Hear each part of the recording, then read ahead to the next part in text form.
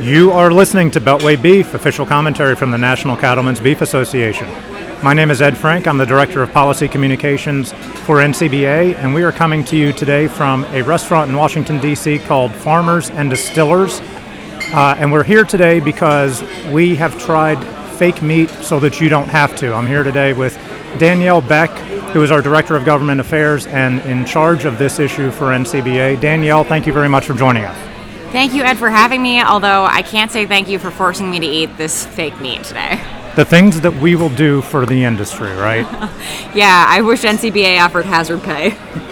All right, but the good news is it's only been about 10 minutes. We have survived, and we are going to review the fake meat that we ate. But first, why don't you fill people in on this issue, where it came from? It's a new issue for the industry and for NCBA. And tell us a little bit about the policy that was adopted at our convention in Phoenix a couple of weeks ago. So, Ed, at our 2018 convention, we passed new policy to protect beef nomenclature. We recognize that many products are being falsely mislabeled and marketed as equivalent or substitutes for beef.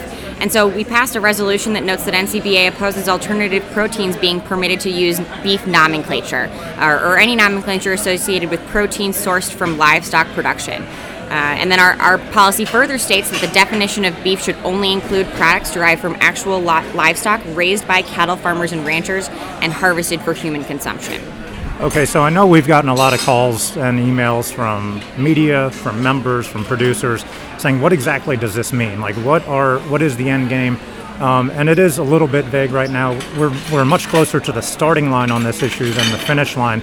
But what does it look like? I mean, some of the things that we have to figure out as an industry and as a government is who has jurisdiction over this and who is going to regulate this thing and how things are going to be labeled. Talk a little bit about that and how the different jurisdictions may break down between USDA and some of the other government agencies out there. Well, so Ed, this is a long-term strategy. It's important to remember that we're doing this because there are certain products that are coming to market that are using nomenclature that could be misleading to consumers, but all those products are plant-based. We want to ensure that our strategy addresses not just the products that are currently on the market, but future products. So perhaps meat that is grown in a petri dish. We want to ensure that product labels accurately describe the product and do not disparage beef. And we want to make sure that there is absolutely no misinformation or confusion being sold to consumers when they're at the grocery store looking for healthy, safe, and nutritious beef products. Okay, so unlike many podcasts, we don't have an immediate call to action for our members here. There's no bill that's been introduced on the Hill, and it's probably not going to happen in the immediate future. There was a petition, I guess, that was filed with USDA a couple of weeks ago. Talk a little bit about that and why that's just not really the way to go right now. Yeah. So Ed, the product that we had today, it was a plant-based protein. It was the Impossible Burger. If we're doing a product review, I just want to throw out there that it was salty, it was mushy, the consistency, the texture was not like real beef. If you put it on a bun with plenty of cheese, tomatoes, lettuce, ketchup, to a vegan, it could pass as real beef, but for somebody who's a regular consummate beef eater, it was not the real thing, and it did not compare in a taste test.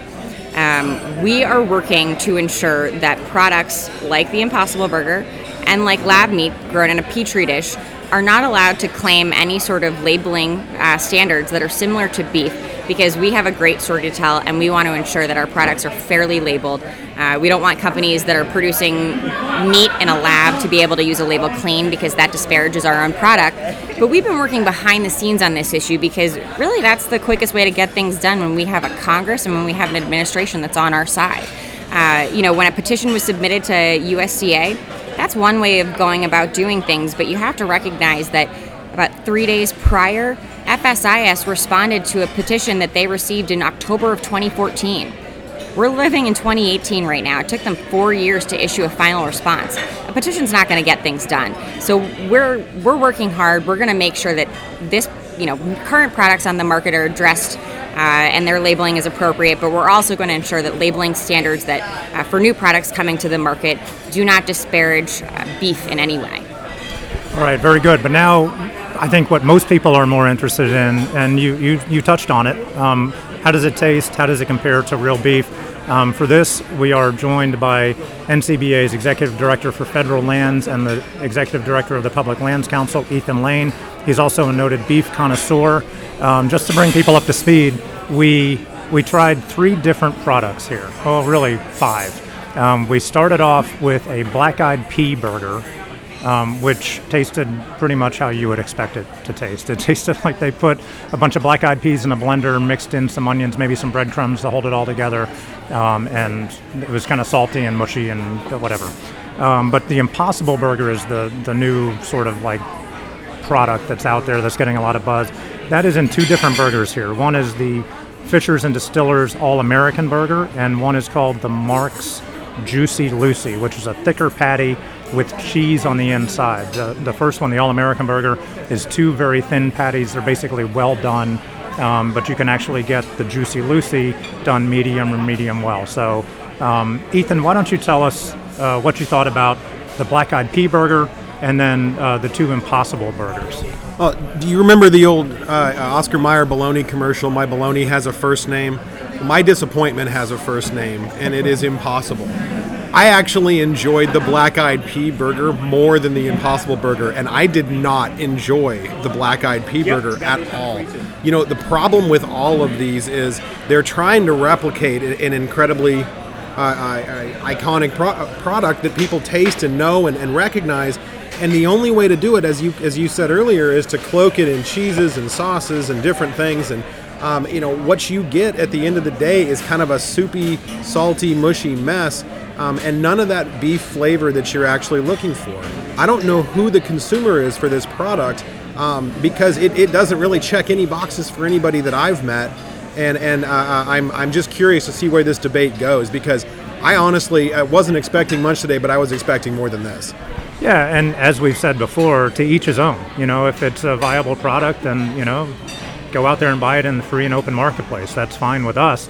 And we were kind of joking as we were waiting for our order to arrive. And we were like, well, what if we like this thing?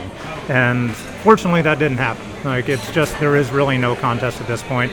And if you look at the media that covers this a lot, they start with the headline, this is the greatest new product, and this time it's different. And then you actually read, and they're like, yeah, and you get down to the 12th or 13th inch in the column, and it's like, no, this is really not the same at all. So, Danielle, do you have anything to add on your personal review on either the Black-Eyed Pea Burger or on the Impossible Meat All-American or Juicy Lucy burgers? Folks, I would just say, stick to what you know. It's all natural, locally grown. Support your local farmers and ranchers. Impossible Meat, it's locally sourced from Silicon Valley. All right, there you have it. Danielle and Ethan, thank you for joining us. Great to be here. Thanks, Ed. You've been listening to Beltway Beef. Until next week, eat real beef. Check us out online at beefusa.org and follow us on Twitter at Beltway Beef. Thanks for listening.